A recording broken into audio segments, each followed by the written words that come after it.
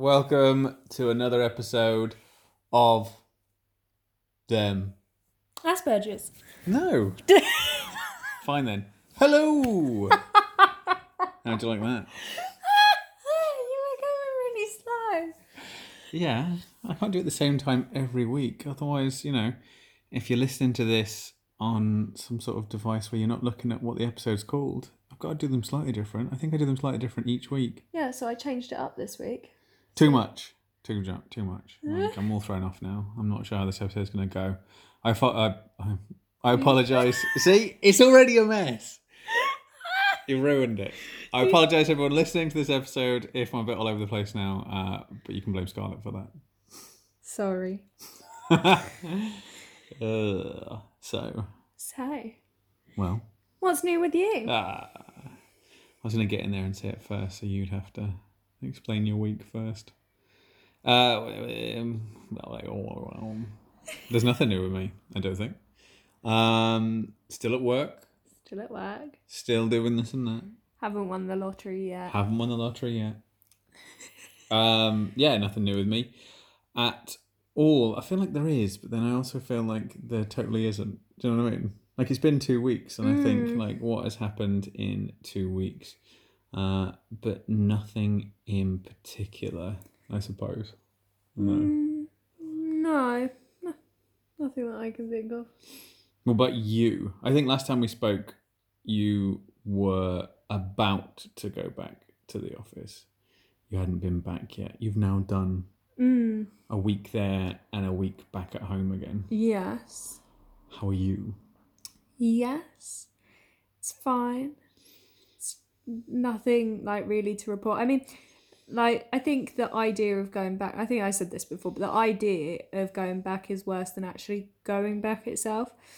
I mean, it's fine. I think it's funny because we were watching a documentary this morning because we like a little documentary on it's Sunday that we record it, Sunday morning documentary. But when one of the people on there was talking about sort of anxiety and, like, not wanting to leave the house, and I think that obviously I think anxiety is its own thing. I don't think that not leaving the house causes it, but I definitely think it makes it worse. If you're already anxious, I think then, like, and I think it's the same thing, even if you're not anxious, I feel like if you're inside for, like, significant periods of time, you're not really socialising with anyone, speaking to anyone, anything like that, I do think that then when you then have to go outside, mingle, be around other people, I think it does sort of put this, like, pressure on it that wasn't there before. Like, I think I used to go to the office every week and see people every week, and I never thought then, oh, I don't want to go in. Like, I mean, I did think I don't want to go in, but it was never, oh, I don't want to go in because I'm worried about, being around people or stuff like that. Either, a little bit with my burgers, but never sort of like, oh, how am I going to do this? I do it every day. So now, like, going back, it's kind of weird because it's trying to get back into it.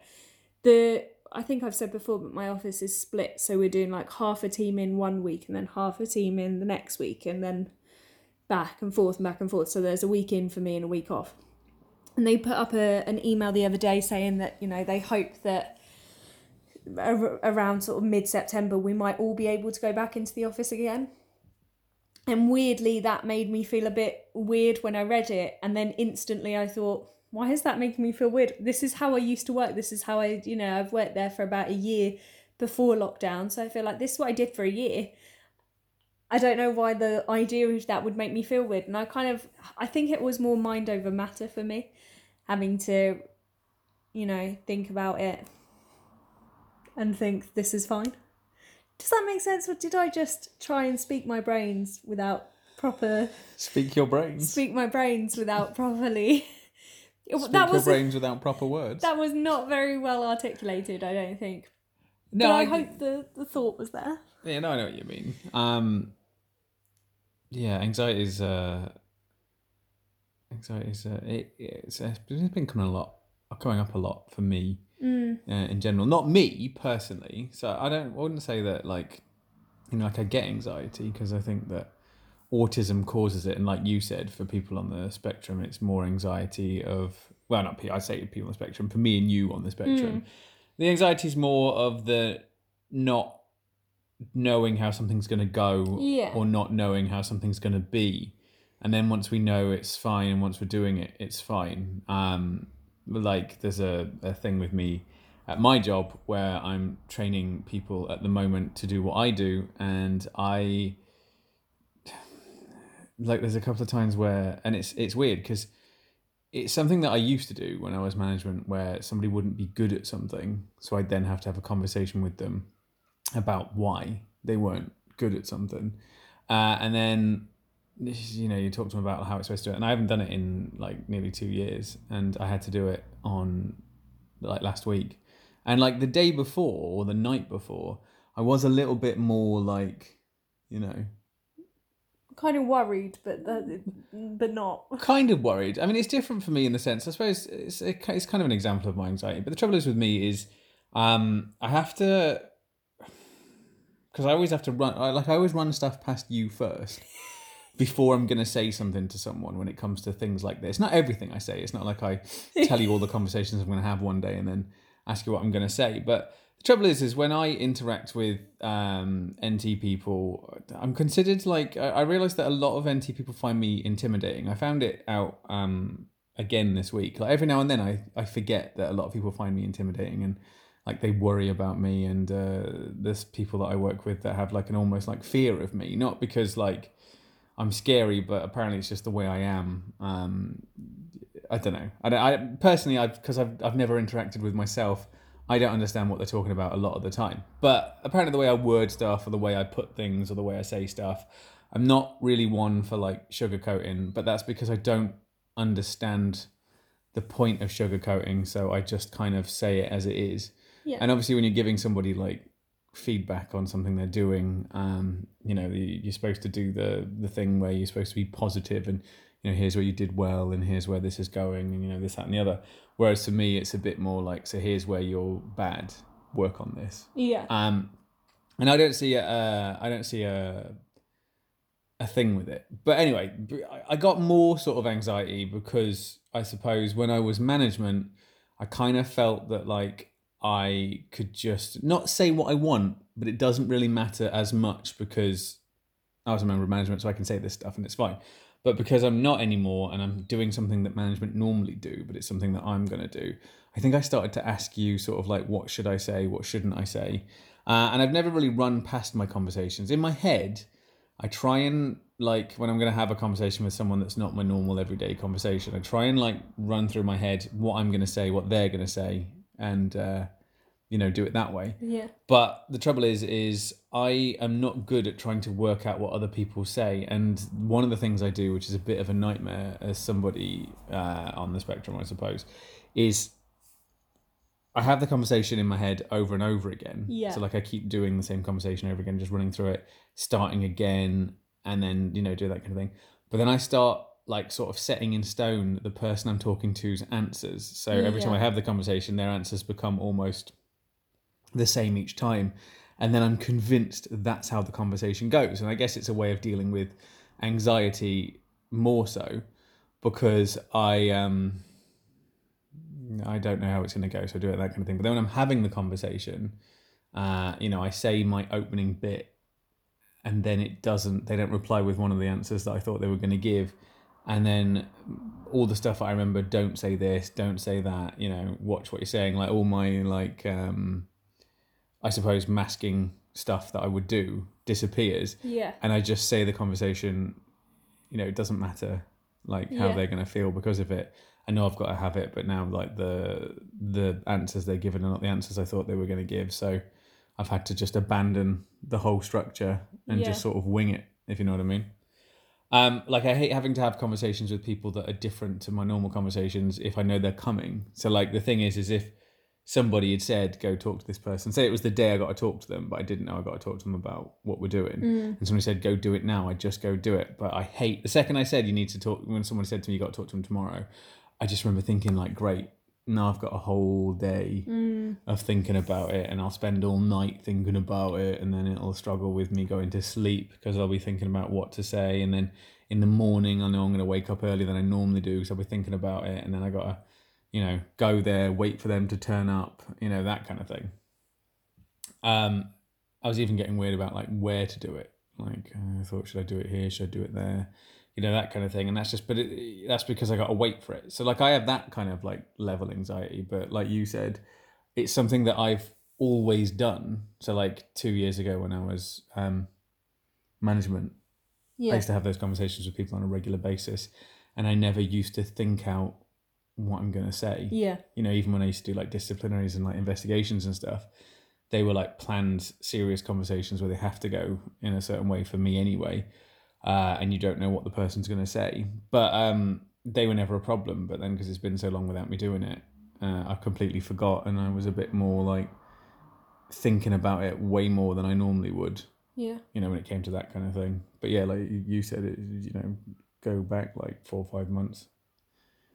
You did it all the time. Yeah, exactly. So I just find that it's interesting. Like I say, I do think that a lot of stuff. I think a lot of stuff with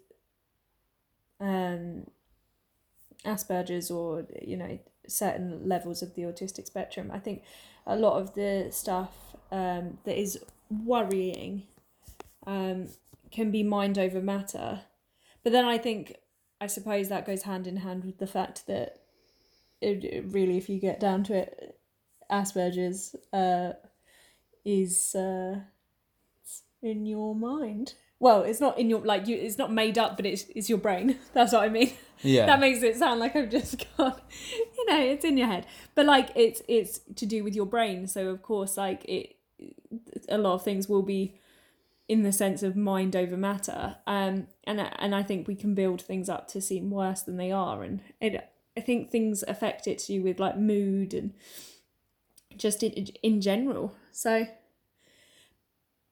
but yeah, ultimately it's been fine. I'm back in the office next week. I don't really feel bad about it. Like I worked from home this week, and it's a little bit of both. Like I enjoy working from home a lot, but then equally I think that going to an office can be good as well. For me, it makes coming home a lot better. Like I enjoy coming home more instead of just being here, like in the living room to finish my day in the same place. Kind of makes it more difficult to switch off in a way. It also makes me look forward to the weekends more when I'm in the office, and it's just kind of nice to actually get up, get dressed, and leave and be like away from the flat all day in real clothes instead of just being sat in my pajamas. So that's kind of interesting. I would say like to actually get ready, but I don't really get ready that much other than putting on proper clothes. I've mentioned it before, but makeup drives me mad, and my hair is, there's not really much you can do with my hair. There is. I could probably do more with it, but I don't know. I've got quite thick, unruly. You call it feral. I would say it's just kind of thick and kind of curly and a little bit all over the place. It doesn't really sit in a good place. So I just sort of leave it, let it do its own thing, see whatever mood it's in for that day. That's the hair I'll take to the office, whatever. Don't need to do anything with it. So I don't really do much in terms of getting ready, but it is nice to go out and to be somewhere else, I suppose, for the day. Yeah. I think actually, even though I don't particularly like the idea of going to the office and I don't particularly like having to deal with people all day, I kind of feel like it's good for me to not just to do that, but also to get away from the flat, just to be somewhere else in a different space amongst different people. I kind of feel like that can actually be more positive for my brain, which is weird. I almost don't want to say it because I would rather work from home, but it is true. I actually think that it's better for me. Yeah, I suppose. It sounds ideal when I think about it for me. if I could work from home and not have to go out Yeah. for work, I suppose, because then you don't have to be involved in stuff. But then, I don't know, it kind of, I suppose it kind of, we've talked about, like is it beneficial for people on the spectrum to try and do, everyday neurotypical things, or, when you find something that you think will be difficult, do you just not bother? Like, it's hard to tell which is the better option, do you go out and do something that can give you anxiety, can give you worries, can, trigger your senses and that kind of thing, but the more you do it, the easier it will become? Or do you just avoid it completely because it will be a nightmare? I think it's also like, it depends on what sort of person you are, because obviously like that goes for NT people as well. Like, do you try new things or do you do the same things? Like, I think obviously I'm a like creature of routine. Most people on the spectrum are creatures of routine, so I would say I don't really like to try new things, but then equally I don't ever like to not do something because of my burgers. Yeah. Like, I'm more down for just giving it a go and, seeing what happens. Yeah, you definitely are. Well, then again, I mean, you're late diagnosed, so, I think that's more common in the late diagnosed. People that are late diagnosed have gone so long not realising they were autistic, so they're just made to do stuff or know they have to do stuff because there's no way around it, It's not until you get diagnosed that you realise that you could avoid doing stuff. But I think there's a lot of things that I don't do now that I used to do when I was not diagnosed, because there wasn't a choice, I had to do it, so I did it. Yeah. Whereas now there is that kind of get out, I suppose, if I know it's going to be too much. But I don't try and use it. Well, do you know what? Like, when I first got diagnosed, I did use my Asperger's to get me out of a lot of things. Stuff that I had previously done, no problem. Or stuff that I had done, not no problem, but it wasn't a huge like strain on me to do it. So I'd do it. And then there was a point after I'd got diagnosed where I was just using it to get out of everything. Yeah. But then, I did that for a long time, but I think that's just because I'd gone so long having to do everything that I think I just liked the little break, I think I spent a year using it as a way to get out of things. I wasn't going around telling everybody, but, those that did know, I used it as a way of not doing something with them, or if I'd behaved a certain way, instead of having to, like, I say apologise. I'm not really somebody that apologises for stuff, so... No. Instead of apologising, I instead of just having to just be like, well, that's fine, that's your problem, and then just never talking to them again, I could just be like, it's because of this, that kind of thing, which was good for a bit. But then I think, like, lately, for sure, like for a long time now, I haven't brought it up at all. Like, where I work, like the staff turnover is quite high, so we'll people leave, people come, that kind of thing all the time, and we've changed enough people now that I reckon only about 2-3 people that I work with know that I'm autistic now, whereas like at one point everybody knew, and then now nobody knows again. And it's interesting because I have a lot of people that I work with now that like when they don't want to do something or can't do something, or do you know what I mean, like trying to not do something, they'll tell me like that they've got like anxiety problems, or I've got anxiety, and they're saying that to me as a way of getting me to do something for them instead of them doing it. I can't do that, I've got anxiety, or it gives me anxiety, and that kind of thing. And it's interesting because I'm hearing like, I guess that I can still call them NT if they've got anxiety, because obviously when we do the podcast we refer to N people basically as the non-autistics. Yeah, basically non-autistics. Yeah, so like obviously I don't mean everybody that's not autistic is NT, because obviously there's other things that would make you not NT, but just for the sake of this podcast, when I say NT I mean people that aren't on the spectrum. So it's interesting having people that are NT use it as a way to not do stuff, and I think I was talking to somebody else about it the other day, where I was saying that it's weird because obviously with the whole like mental health awareness and everybody wanting to be more understanding of people's mental health, I know that like years ago the people weren't the same way, so there probably were people with anxiety but no one ever brought it up. But I've noticed in the last like 2-3 years now I work with a lot of people that just throw that I've got anxiety just out there. You know, they tell me, they're telling strangers, you know, strangers are telling them, and a lot of people are like, oh, I've got anxiety.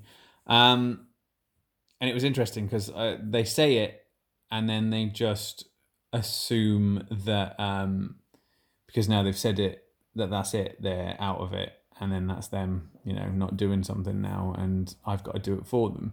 And I think in the past, I probably would have said, well, you know, I've got autism, so, Yeah. you know, in a sort of like almost kind of like that, you know, it's like the, you know, that beats your anxiety, so I'm not doing it. Whereas now I hear people say it and I just kind of just sort of go, I wonder if that's what I was like. You know, it's just made me think like, you know, I wonder if I was the same. I wonder if I used to use it as much as possible to do stuff. And I'm not saying these people don't have anxiety or anything like that. It's just, it was something that I never heard people say at all. And I would say lately there's like 3 or 4 people that I know that will now say it. They probably say it like on a 2-3 times a week kind of basis. And it just makes me... A thing with me as well is like when I see stuff that other people do that's something that I do, it kind of makes me annoyed with them, which I don't know if that's like a autistic thing for me or what. It's definitely something I know that you do. But it's weird if somebody does something that I do, not everything obviously, because you know, like I eat and like if I see other people eating, I'm just like knocking food out their hands and I'm like, what are you doing? But it's weird when I see things that are, I think the traits that I don't particularly like, you know, they're traits that I do that I'm not, you know, like I don't want to have, or they're my traits that I have that I'm not a fan of. When I see people doing them, for some reason it makes me annoyed with that person that's doing it, you know? Yeah. And I do think sometimes when I hear people say they've got anxiety and I know that they're using it, well, I say no, but it feels like they're using it as a way to just not do something because they just don't want to do it and it's got nothing to do with their anxiety. I think it reminds me of, like I said, that like year after I got diagnosed where I said I had autism in points where I just thought I could probably still do this, you know? Yeah. But I'm using it as a way not to do something. It reminds me of that, I think. And, you know, with me especially, like I have really problems with like expressing my, I guess... Emotion, feeling. feelings towards something. Yeah. I don't deal with my own, I guess, problems or my own, I guess, faults or mistakes I've made. I don't deal with them. So what I do is when other people make the mistakes that I've made, I kind of almost feel like I'm dealing with it then by having a go at them for something that I do because I can't, for some reason, recognize it in myself, you know? Well, I also wondered if, with you, I mean, correct me if I'm completely wrong, but I know that you quite like to be, or, well, yeah, I guess. I know that you kind of like to be, in a way, kind of unique. Yeah, there is that. And I know what you mean. Yeah, I do like to, I like to be unique about most things. Sometimes I get weird when people say they like something, like I like something. You know, it almost makes me feel like, almost like, well, you don't like it as much as I like it though, or something like that. So yeah, I know what you mean. Yeah, things that I consider unique to me. In fact, yeah, that's probably my main issue with it. Now that I think about it, it's things that I think, and like when I got diagnosed as being autistic, I felt like that was my thing. You know, I felt like it almost felt like I was the only person that had Asperger's and nobody else had it. Yeah. And it was my thing. And, you know, I think I told people because I just thought, hey, you know, here's why I'm different to you lot. Because like I think I've said before, like when you're not diagnosed, you grow up knowing there's something about you that's not the same as everybody else, but you just don't know what it is. And then, you know, when someone says it's Asperger's, you think like, it's got a name. And then you look into it and you just think, yeah, that's totally me. That's totally me. That's it. And then the trouble is I remember when I first got diagnosed, I got sent to like, I got suggested that I should go to this group, which was, it's like a community group in where we live. And it's basically everybody else that's got Asperger's all meeting together, you know. And obviously it's supposed to be beneficial and helpful. Yeah. But I just spent my whole time in there just feeling like, yeah, but my autism's different to everybody else's. Yeah. Like, do you know what I mean? Like I've got Asperger's and then they've got something else that has the same name. And I didn't feel like me and them were the same. I didn't feel like bonding. I didn't feel like there was a connection between me and them at all, even though we'd all got the same diagnosis. I mean, obviously, Asperger's is unique to everybody that has it, but I kind of didn't like being in a room full of people that had Asperger's because I kind of felt like my Asperger's was different to their Asperger's. And I don't mean that other than this, everybody's. I mean, my Asperger's is different to yours and that kind of Yeah. thing. But I meant I felt like my thing was my own thing. Yeah. And so yeah, it probably is that when people tell me they've got like anxiety towards stuff. I feel almost this kind of like, I don't know what the word is. It's not jealous. No, jealousy isn't the right word, but kind of like a defensiveness. I guess a defensiveness, or I feel annoyed with the person for telling me. And when I think about it, it's got nothing to do with how I feel about other people having anxiety. Yeah. Because initially that's what I thought it might be. I thought it might be that anxiety on the spectrum is different to anxiety when you're not on the spectrum. Therefore, their anxiety is not as bad as mine, and I look like I'm coping better than you. So then it makes me feel like there's a weakness in them that is different. Yeah. And so, but yeah, I think you're right. I think it's because like I've got Asperger's and they're now saying that they've got something. And I kind of always felt like it's my thing. So other people can't be saying that they've got anything. Well, I think when they're around me. I think like we've spoke about this before, but I think because where it comes from with you, or at least where we kind of thought it came from with you, is when you were younger, you knew you were different, but you didn't know what because you weren't diagnosed. So you spent a lot of time. You said like if everyone had like the green toy, you would pick like the blue one to be different. And we thought it sort of came from a trying to be like, I'm different. Like you wanted people to know you were different, almost like because you felt the Asperger's within you, and you wanted, I guess, people to know.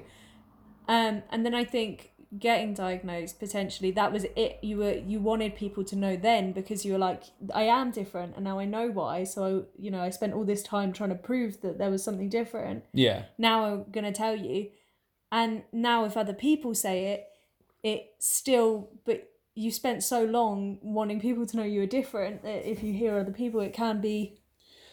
Yeah, I'm not. I don't like. Yeah, I suppose I don't like hearing it in that sense, because it's kind of just no, you can't be. And I think that I think that makes like perfect sense, and I imagine that people listening to this, I feel like there are probably definitely a lot, quite a few other people that feel the same way. It's not like you don't want to be around other people in the spectrum, or you have an issue being around them, because I know you don't, because you you're around several people that are on the spectrum. You know quite a lot of people that are actually. So I know it's not that, but it's almost like I think it's more with strangers with you. Yeah, I guess so. You know. Yeah, it's like this. It doesn't make it. I mean, I suppose it doesn't make a lot of sense because I'm always talking about masking and blending in and wanting to be like everybody else. But then equally, I'm always wanting to be like center of attention and be different to everybody else at the same time. So it's a weird cross with you. It's a weird cross, but it exists. Like I see both sides of you. I'm around you a lot. I know that it's there. Like both elements. Yeah. Very interesting. Yeah, and do you know what as well? Like when I hear people that are not autistic say that they have things like anxiety as well, like I always kind of think, because like you said, you were saying at the start of this episode that you said it's in your head, and autism's in your brain or whatever you were saying. Yeah. I think the difference is because we were watching the documentary we were watching this morning. They said that because it was to do with anxiety and like depression and like worries and that kind of thing, that with a lot of people not autistic, it starts with like a deep rooted issue that wasn't there, and then something in their life happened that's put it there, and then it's grown over time, and that's why they get anxiety about certain things because of like this, that, and the other. And they said that there is treatment for it and it can be stopped, but it's a long process because they have to find what started it and then work on that and change the way they think about stuff. But obviously with autism, it's not something that you get it's something that you are born with and you have forever. Yeah. So like the way autism works is your brain just doesn't. Do you know, like I've had it explained to me a few times, but it's just that it can't do something that other brains do as a basic thing. Yeah. It's incapable of it. No amount of therapy or medication or anything that you think you can take will get rid of.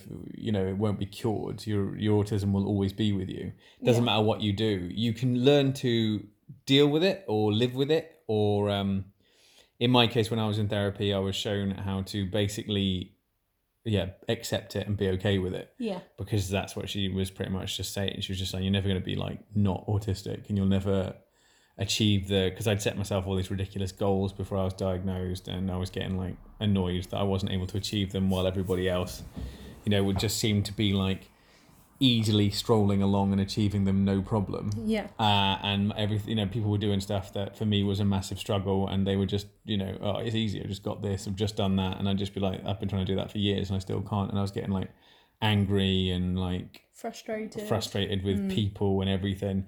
And for me, it was like just an accepting that is just, when you're autistic, there's nothing you can do about it. You just got to accept that there's nothing you can do about it and be okay with that.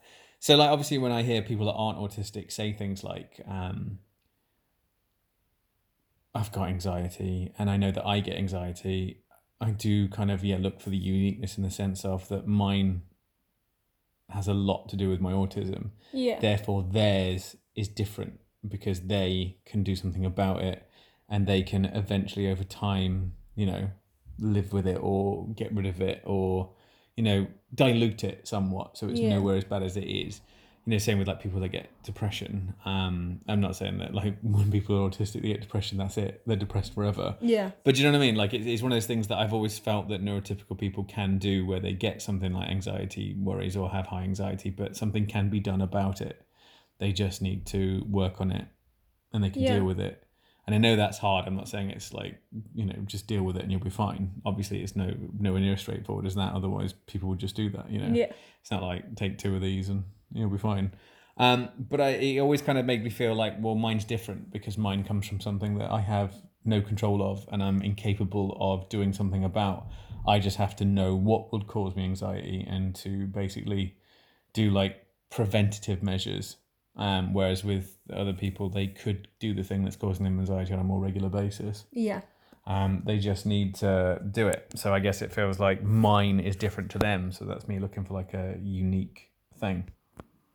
But yeah. So it's just an interesting thing. Like I'm always weird about talking about this kind of stuff on the podcast because I know that, like being mental, like having mental health awareness is being mental. I didn't mean it like that. I was gonna say being mental health aware, but I felt like that is just a really complicated way of saying, having like mental health awareness.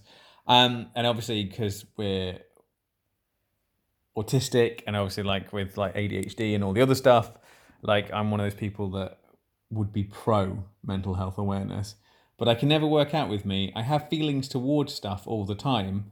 But I can't work out why. And some of my feelings, if I said them out loud to other people, it kind of always makes me feel like I shouldn't be saying this because this is a negative thing to say.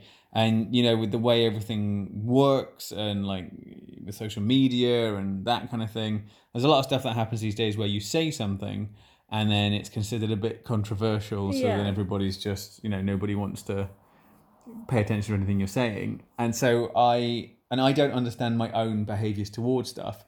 But yeah, sometimes when people say, because I was going to bring this up in this episode, but I was a bit like, ooh, should I bring it up? But yeah, sometimes when people say to me that they have anxiety and I know them, not strangers, when strangers say they have anxiety or strangers say they have autism, like you said, I feel like I need to be more unique than them. Yeah. But I don't feel anything towards them saying anything about their mental health issues. But it's when it's somebody I really know and I've not noticed it and I can't tell. And then like when they say I've got anxiety, there's this part of me that immediately feels annoyed the second they've said it.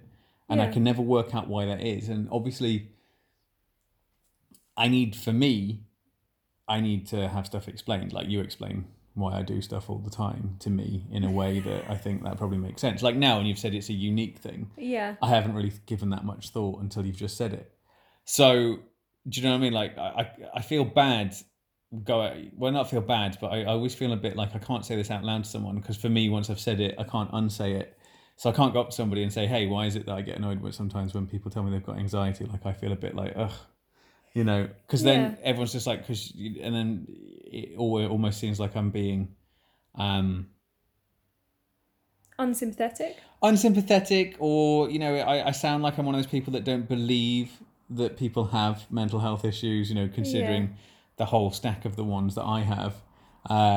It'd be weird that I'm like, yeah, whatever, it's not real. Well, I think what it is like you said, I think there are a lot of people out there that, or can be a lot of stigma around like mental health in general, and that's what the mental health awareness is trying to eliminate. But obviously there is all this stigma, and you can easily be put into that box of people that have the stigmas and think, oh, you need to, the sayings that you always hear people refer to when they're talking about people that don't understand, of, oh, you need to get over it, or it's all in your head, it doesn't really exist, blah blah blah.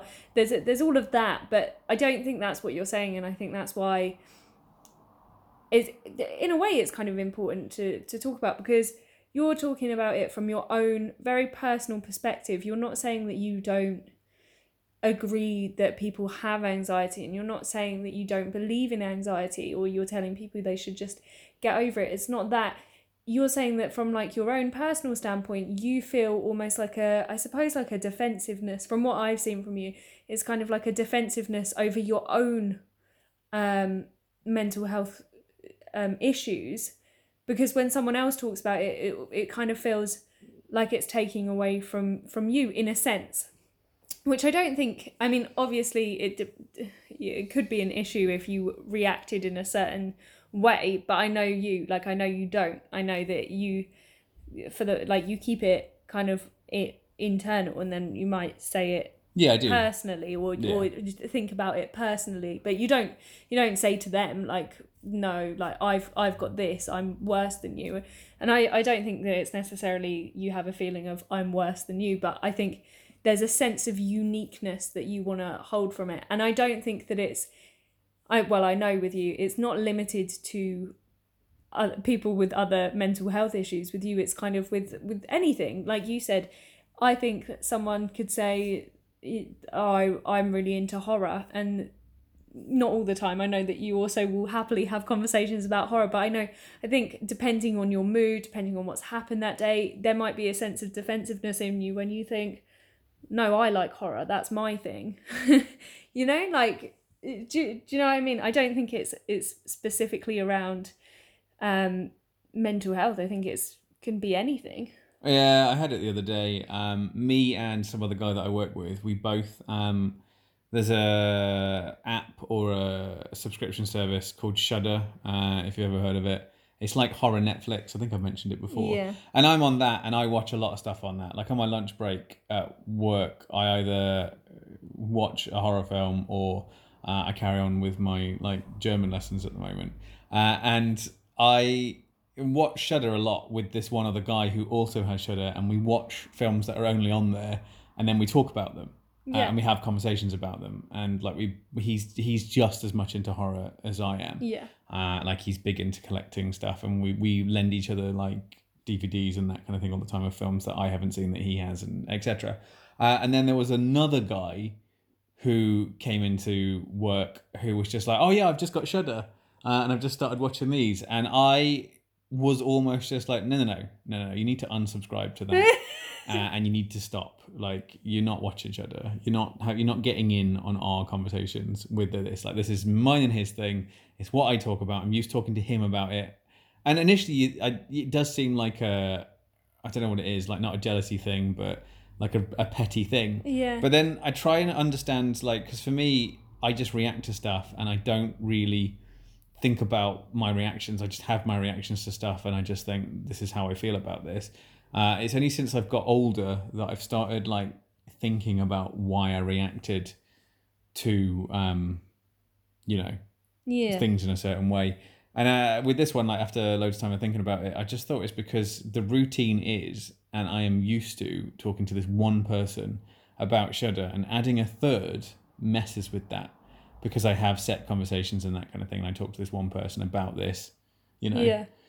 we talk about it like every shift pretty much, or if we've seen something good, have you watched this, have you watched that, I'm going to watch this, and then to have another person who works different days, and then to have the same conversations with them, and I don't know what they've watched, and I'm not used to that kind of thing. It's just adding another element to something that I'm comfortable with, and that's all it is. It's just a change. But my initial reaction is one of almost like jealousy, or not jealousy, but just how dare you like get involved in this. You feel like someone's almost intruding. Without asking first if they could, but then after I think about it, I just think, well, that's just silly. Do you know what I mean? Like, I don't get that way about anything else. But then it takes me time to think about it, or I'll talk to you about it, and then you'll explain to me what you think it is, and then I think, yeah, that makes more sense. And sometimes you're right. Sometimes you explain to me what's happening, and I'm 100% like, that is what it is. Yeah. And then sometimes I don't agree with you. Yeah. But you've raised some questions that's then made me realise what it actually is, because you've made me think of some angles that I didn't really think of. Because I think that's, I mean, I don't know if you're the same. I don't think you are. But one of my main issues with my autism, I think, is I'm quite like, this is how this is. And I'm only capable of thinking about something one way. And I'm not able to consider other people's like opinions or feelings or point of view on a lot of stuff. I just kind of, my way is the correct way. And then you point out how somebody else might view it, and it's never entered my head that was even a possibility. And then that opens it up to me thinking about like my own behaviour a bit more, I think. Yeah, it's interesting. I think what we're ultimately talking about here, and I think this is something that definitely other people on the spectrum can relate to, is almost like a protectiveness over your own autism. It's kind of obviously you don't have to, but it kind of makes you feel like if somebody talks about potentially like, other mental health issues, but also like sharing a special interest, something like, it could be anything like that, or having the same sort of routines in their life, it almost kind of feels like you're having to share your autism with somebody else. And I think that's where like the issues can arise, because I don't think that like and like it happens with me sometimes, probably not as much, but it definitely, like, I understand the feelings of, I think part of it is a protectiveness of your own autism. You kind of want it to be yours, and you kind of don't want other people to almost be feeling the same way, because you're like, no, this is unique to me. But also I think where oftentimes with being on the spectrum, it can have sort of a lack of empathy, lack of sympathy. I know it's not true of everyone, but it's something that can be there. You're almost having like a lack of empathy towards somebody else having a special interest. Like, you almost don't understand how they can enjoy it if you enjoy it, and you don't understand why they might want to talk to you, or feel hurt that you don't want to talk to them about it. But also, like, maybe you're not as empathetic towards somebody having a mental health concern, because you can't understand, you can't put yourself in their shoes. You only know your shoes and their shoes. You only know your shoes, rather, not theirs. Does that make sense? I don't know, like, I feel like it's almost a protectiveness over your bubble, your sphere, whatever it is in your life that you don't necessarily want to share. But I think that's commonplace with not just autism. I think that is in, I think it happens to neurotypical people as well, where they've got something that they just don't want other people to be involved in. Yeah, I think so. Like, it's their thing. It's almost like having a friendship, and you don't want that. Like, your autism can be like your friend, and you just don't want it to have other friends. I don't know, like... I think with me... Yeah. I think it comes down to, as well, like you said, I spent so long thinking that there was definitely something like either wrong or different with me for a long time. And then, like you said, once I got diagnosed, I was all like, this is it. This is the thing that makes me different to everybody else. I knew there was a reason why I couldn't do this, or why my life's not been like everybody else's life, and why everything's been difficult and not easy, and like why I've underperformed or not achieved much or not done that kind of thing. I was always looking for a reason. And initially, before I was diagnosed, the reason was that I hadn't found my niche. I hadn't found the thing that will make me like become this like massive, like everybody else, but in my own specific thing, which I think that's why initially when I was younger, I'd also pick unique stuff because I just thought, well, obviously the normal path doesn't work for me, so I should try the other stuff that no one else is trying, because that might I Yeah. might come across something that I'm like, this is what I should be doing. But like you said, like I knew I was different, and I think I was trying to get people to notice that I was different, because then I can be like, see, I'm not really bad at everything. I'm just different, and I need people to notice that I'm different so they can understand that there's a reason why school's not working for me, and that's why friendships don't work for me, and the normal path that everybody else is on doesn't work for me because I'm different. But nobody was noticing that. They just kept saying, you're doing bad at this. This is awful. You're underachieving here. You should be doing better with this. And, that's all they kept saying. And I kept saying, yeah, the reason is I'm different. So I think I tried to make myself as different as possible for people to notice that. And then once I got diagnosed, I was just like, see, told everybody, which I knew I was. I knew I was different, that kind of thing. So I think now when anybody else tries to show that they themselves are unique, I feel like if I then start believing everybody else is unique and everybody else has their own little thing, that puts me like straight back to Yeah. where I was before. Square one. Yeah, and I Yeah. don't want that. I've spent ages like establishing that I am different, that I find it difficult to understand that everybody else is different Yeah. as well, because then if everybody else is different, that raises the question of, well, then why did I struggle here? Why did I struggle with that? Why was this hard for me?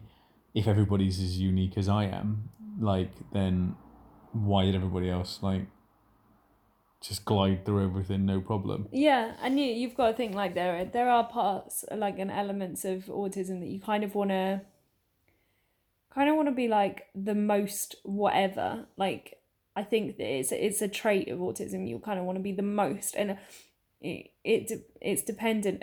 Again, it's not for everyone, but say like you are really good at maths and you think maths is my special interest, that's my thing.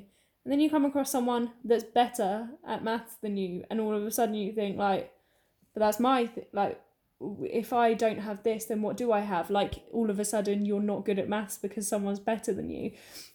Like with you, if somebody like you're really good with films, what if somebody knew like more films than you, and it's kind of like taken away from your thing? I know you probably wouldn't care because it's not like a thing, but you're like, if you've got a hobby that you think you're really good at, and then to have somebody else just beat you, kind of like you said you were really good at, was it Mortal Kombat?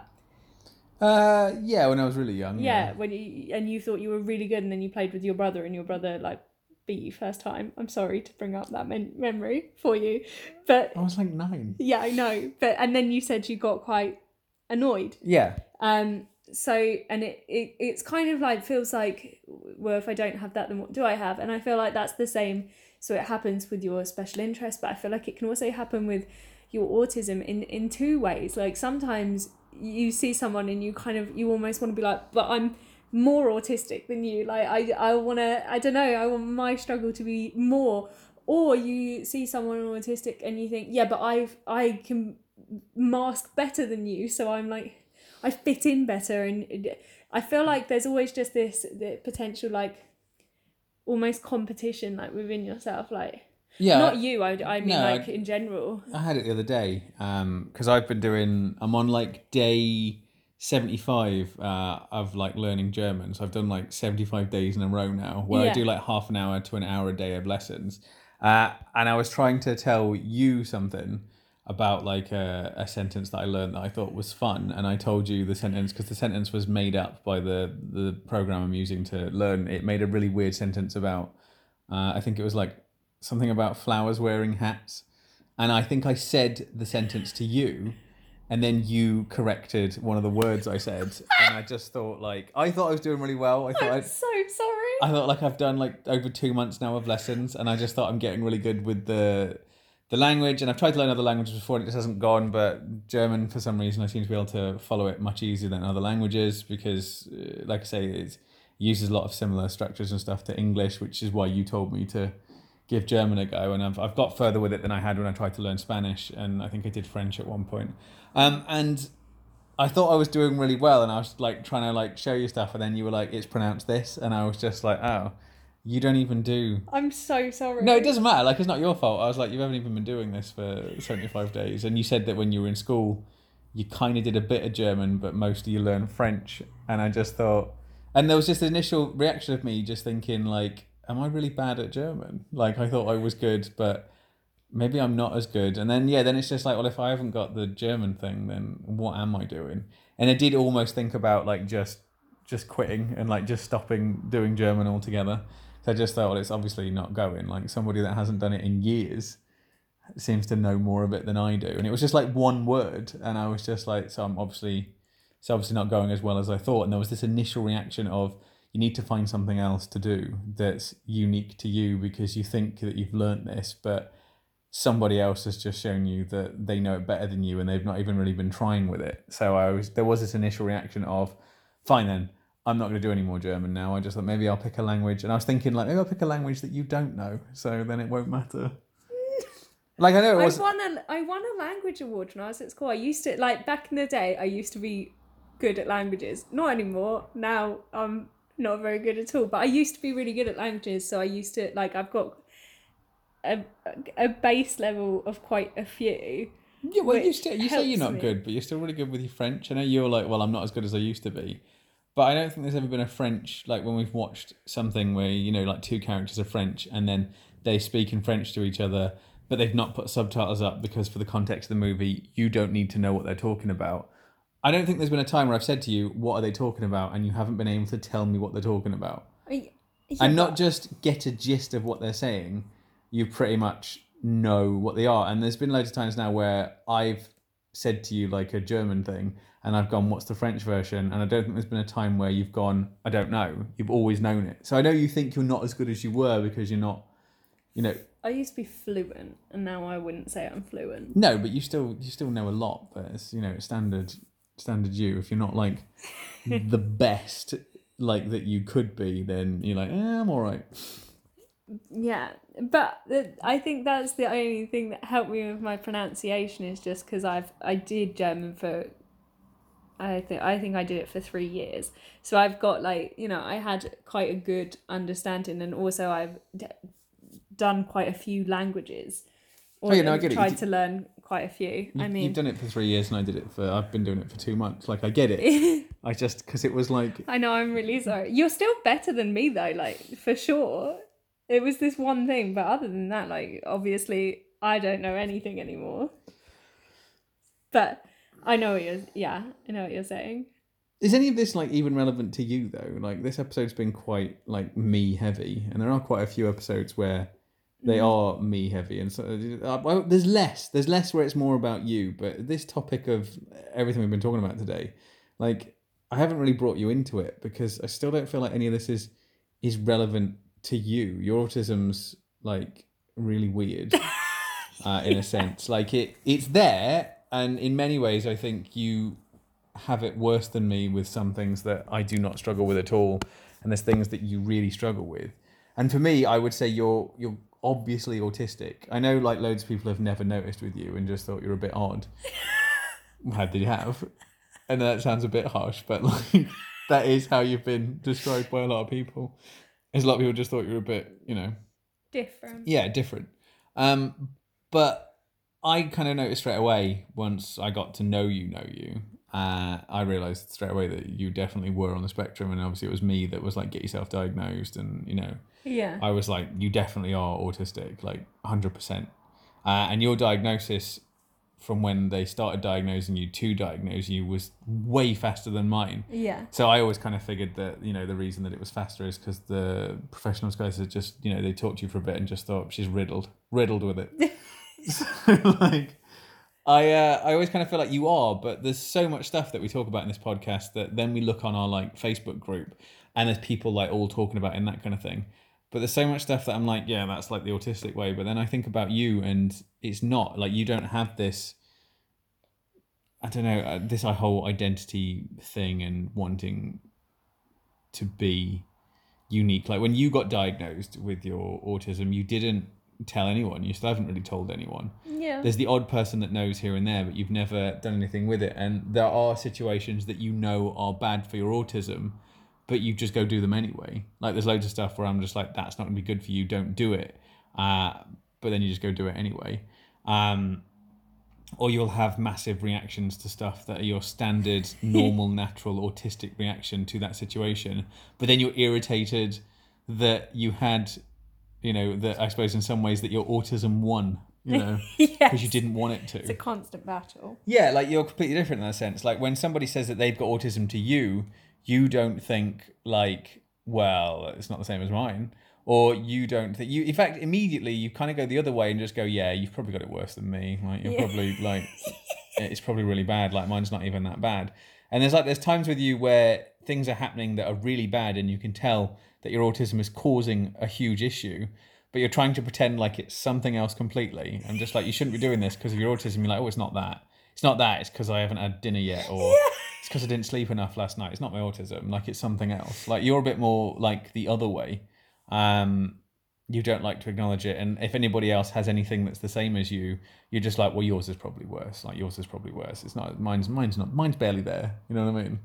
Full on meltdown. You're like, oh, it's not that bad. I'm not that bad. Everybody else has probably got it worse than me. Yeah, I don't know. Maybe that's like one of my traits is that I always think that everyone's got stuff worse than me or like is better than me. So I suppose we're actually thinking about it. With me, it probably works in the other way round of like, if it's my special interest, I don't know, like I really like doing Rubik's Cubes, but I'm not like the quickest at it. So if someone says like they like it, I will probably go, oh, you're probably better at it than me. Or like, I don't know, I really like doing Sudoku and I try and do it really quick. But like the only person, I can be really competitive, but only really like with myself. If I will get annoyed by myself not doing well, but not really like other people. So if someone else is better than or if someone else says they like something, I think, oh, they probably know more about it than me, or I don't know. I don't know why. Yeah, but I always do it with everything. And you don't like to I mean, like even when we talk about this, like I say to you, like not on the podcast, but when we talk in general, like I tell you about what's going on with me and like issues I'm having or reactions to stuff that I didn't quite understand. And you're always able to put yourself in the mindset of the person that I was talking to. Well, they probably felt this way, or this probably wasn't that. And you're always easier to empathize with other people. Like you don't seem to have an issue with that. You know that it's not sympathy. I don't think you can sympathize. No, I can't. Like at all. But you can empathize with people, no problem. Yeah. You can tell me how somebody's feeling and how they probably reacted to that and how it makes them feel. But then almost immediately after you've done that, you'd go, I wouldn't feel that way. And that makes no difference to me. And, if that happened to me, I wouldn't care. But I understand that they do, and here's why. Like, and there's that kind of thing. Like sometimes I'll say to you something I've said to someone where you're like, that's a bit harsh and you probably shouldn't have said that. And then you explain to me why I shouldn't have said it. And why it was a bit harsh, and you explained to me why they felt that way and that kind of thing. And then you'd been like, if you'd have said it to me, it'd have been fine. Like, I don't care. You're like, whatever, like, it doesn't bother me. But you're just like, but everybody else, this is how they feel. You're able to empathize with any NT people, but you can't sympathize with people at all. Like, I've noticed you just can't do it. When someone's going through something that's like considered quite like emotional or traumatic, you fully understand why. Yeah. But you feel nothing towards them while they're going through it. Like you don't feel like you recognize anything at all there. You get it, but there's no connection. Yeah, Whereas I don't do either. No. I don't empathize or sympathize. I imagine if I was them and I just think this wouldn't be an issue with me, so then my reaction is to basically turn to them and say, get over it. It's not that bad.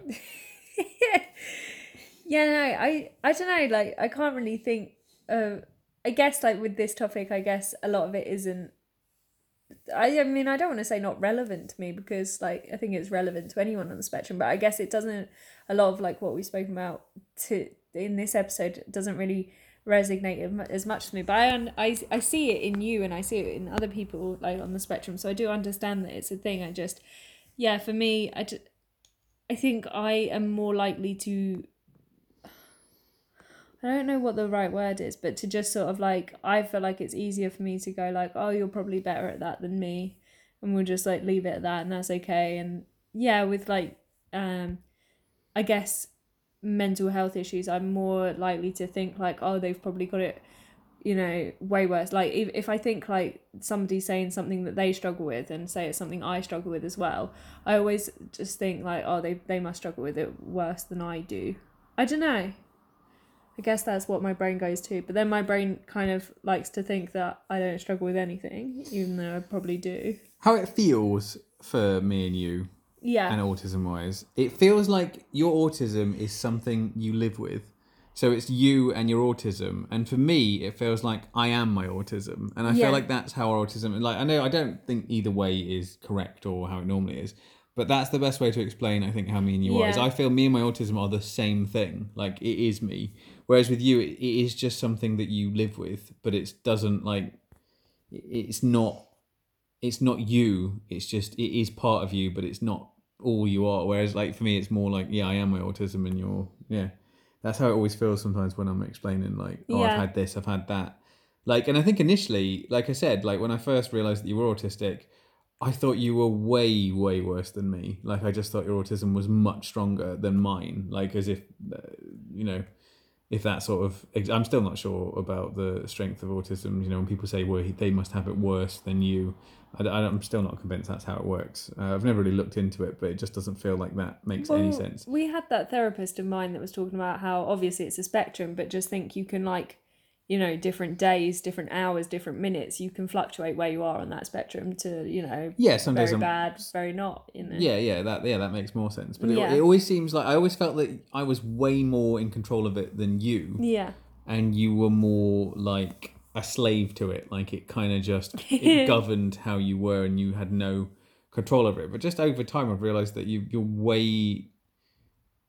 I'd say way more in control of it, and I'm not. But then I guess, I don't know, I think I do a lot of stuff in my day-to-day that makes it worse. And I think there's a load of stuff that you just don't do, which is why you're fine with it. And like, eventually, like, you have more sensory stuff than me. But I think you're more true to, like, who you are as a person. Yeah. And I think that's why your autism doesn't interfere with your day as much as mine. Whereas my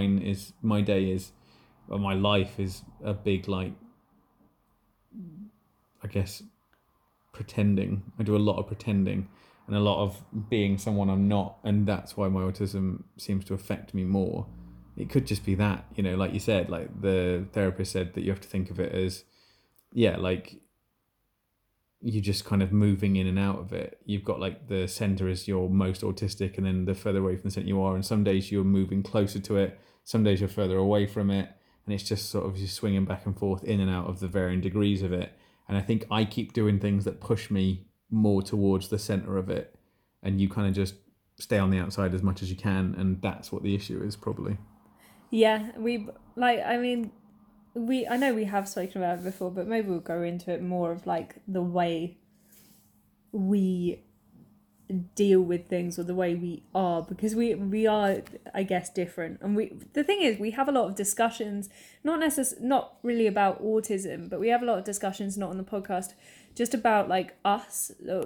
Like, you might, kind of like what you said earlier, you come to me sometimes to say a conversation that you're going to have, and we almost sort of go through it. Yeah. I run it past you first now, because in the past I used to just go for it, and then, you know, the person I'm talking to is crying and I don't understand what's happening. Whereas with you, I'm just like, I'm going to talk to this person, here's what I want to say, and then you'll be like, yeah, maybe don't put it like that. And then you're like, here's how you should word it.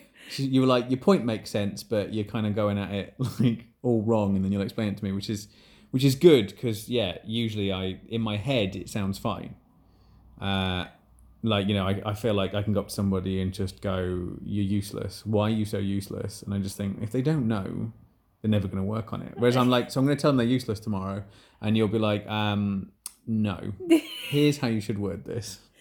I think we actually do probably quite a lot of balancing each other out in terms of, like, the conversations we have. We probably both sort of steer each other into a... Yeah, I think I'm better with you, because you ruminate a lot. Like we've said before, my thoughts are all, like, hundreds of thoughts all at once, but you tend to think about one thing at one time, and sometimes you think about that one thing too much. Yeah. And it gets out of hand, and you make the whole mountain out of a molehill situation where it's a really small problem, but you've been thinking about it solidly for 2 days. And then when you explain it to me, you're explaining it to me like, you know, it's the apocalypse. Yeah. And then I'm just like, okay, but, you know, it's this. And I just, basically I have to try and, like, bring you back down to to the actual what's going to happen. Yeah. And then just basically go, this is not a big deal. And then you're like, yeah, I suppose if I think about it that way, it's not a big deal. But trouble is with you is you don't like to bring it up. So it's like, I get to it like 2 days down the line when it's ridiculous. Yeah, but it is interesting because we are coming at it from two different perspectives, Yeah. two different angles. But I definitely think this is definitely more of a common one because I've noticed it not just in you, but like in other people. And I've seen it like on forums and stuff with a kind of, I think the best way to describe it, although I've never heard it described as this, so I might be completely wrong, but like, yeah, like a possessiveness over your own autism, kind of a not wanting to. Yeah, it's your identity. Yeah. And it kind of feels like somebody's trying to steal it. Yeah, like identity fraud. Yeah, they're trying to claim that they're you and you're not cool with that. Yeah. Yeah. There was something else I was going to talk about in today's episode, but we're done now. But somebody posted on our group about how they feel. I mean, this isn't what they said, but what they said reminded me of something that I do or feel. They feel like they are so when you get to like your mid-20s, your mid-30s, you feel like you're done with life. Not in like a suicidal sense, but you feel like you've been alive forever. You feel like your life can't have much longer left because you've been alive for such a long time. And I was going to bring it up today, but this topic we talked today is really good. But it's something that I 100% do. Like I'm 35 now, and for me, I feel like I've been alive for about 70 years. Like sometimes I watch movies from like the 70s. Like we were watching Scarface last night, and I was looking at Al Pacino and thinking Al Pacino's got to have been like his 30s in this. And I was just like, and when we watched Once Upon a Time in Hollywood, he's in that as well. And obviously that's like so much longer after that I was just thinking like, and he's still alive now. And I was just like, but this was before I was, actually no, I don't think Scarface was before I was born, but I think I was about like 3, 4. Okay. And I was just like, so how is this, and I'm gonna, next time we do an episode, so next 2 weeks we're going to cover this, but I'm just, the person that posted this comment, I'm just letting you know that I found it really interesting and I was going to include it, but I'm going to bring it up next week. I feel like I have been alive for such a long time that it's weird to think that I'm 35 and potentially I could be alive for another 50 years. That doesn't make any sense to me. Like I feel like I've been alive forever, and this guy thinks it's because when you're on the spectrum you don't do a lot, you stick to the same routines day in day out, that time passes more slowly in a sense. And yeah, this person that said this, I'm totally with you on that. Like I genuinely at 35 now think I've got like 5-10 years left, and then that's it. I've lived my entire life. And when people say life is short and it just flies by, I don't feel that way at all. I feel like I've been alive for such a long time. Like I'm not saying like I want to die or anything like that. I don't see the passage of time in your life like brief as everyone says it is. When someone says like you've got one life, live it, and all that stuff. Like I feel like I've been alive forever. And I've still got forever to go, and it still feels like that now. At no point have I thought I'm 35 already. What have I achieved? I feel like I've been alive for basically for ages. I mean, I obviously we'll talk about it in the episode, but the one thing that you saying that about Al Pacino reminded me of is the fact that who is it that plays No Name in like Clint Eastwood. Clint Eastwood, right? So when you see him in like for a few dollars more, or like the good, the bad, and the ugly, whatever. When you see him in that, he's I don't know how old is he? He was like mid-30s. Mid-30s, okay, like mid-30s. Potentially looks a little bit rougher because that sun and the one of the guys I work with is a big Clint Eastwood fan. He said that it's the Californian sun. The Californian apparently he's sun. weathered him. I mean, don't get me wrong, he looked like nice, but maybe a bit older than you might think. But okay, mid-30s, whatever. And then you think he's still alive now, and that was filmed in like when, like the 70s, 60s. I think it was late 60s. That was the late 60s, and he looks like mid-30s then. And he's still alive now, and you think, wow, that's wild. It's one of those things that I've always thought about, and so I've never thought about it properly until somebody talked about it on our group, and I was just like, yeah, I definitely do that. I definitely feel like I have been alive for a long time. There's also somebody posted something on the group, by the way, about speed cubing. Apparently there's a show on Netflix about people that do it competitively. No. Yeah, I didn't. I know you don't check the Facebook group that much because you don't really social media, but somebody put it up there as a recommendation for you, and I'm gonna watch I it. totally forgot about it. Thank you, person. So that's it for this week. Thanks everybody for listening again. It's we're doing our episodes 2 weekly, which to be fair, I was only doing during lockdown, but it seems to work. It seems to be people preferring it that way. I think. I know people like listening to us. But I think it's better for us. Our episodes, we're getting more listeners. We've increased our listener base by a few hundred people, and I think that's because we're giving ourselves gaps, and We've got more to talk about. More to talk about, I suppose, because we're not even doing topics. Like really, Yeah, I know. Like normally how me and Scarlett do it is we talk about what we're going to talk about beforehand. We don't talk about what we're going to talk about, but we say we're going to do this week. Let's cover this. But the last 3 or 4 episodes, we've kind of just started talking and just seeing where the episode's going to go, and that seems to be better, and I think that's working because we're doing it every couple of weeks instead of planning out what we're going to do, which is how we did it a week, because when we were doing it week by week, we were having to plan it because we were doing it every week, and we didn't want to just ramble on, but this 2-week thing, it seems to be working. I mean, this episode alone made me think of like more things that I'm actually kind of eager to talk about. Like you say, that I actually think that would be quite interesting to talk about, because again, like we're 2 different ages. Like, I mean, well, it's like 12 years. There's 12 years between us, but 12 years can be a lifetime. For me, it feels like ages. We've talked about this before, like when you were born and I was in my second year of secondary school. Like, I just feel like... That's wild, isn't it? I kind of feel like that was a huge time there for me in general between born and second year of secondary school. And so I just... Do you mean that to now? Yeah, so it's like 2 different perspectives from like potentially a younger perspective and... I mean, not old, but... Whatever. You're not old. You're not old. You're 35. But and I think we've got some more stuff to talk about. I hope everyone enjoyed this. I hope it makes sense to people as well. Like I'd be interested to know if anyone can relate to this, because I think it's the sort of thing that, like the possessiveness over your own autism, potentially feeling a certain way when people say, they're struggling with something or they enjoy something, feeling like an almost jealousy, or not jealousy, but like a strange negative feeling towards it.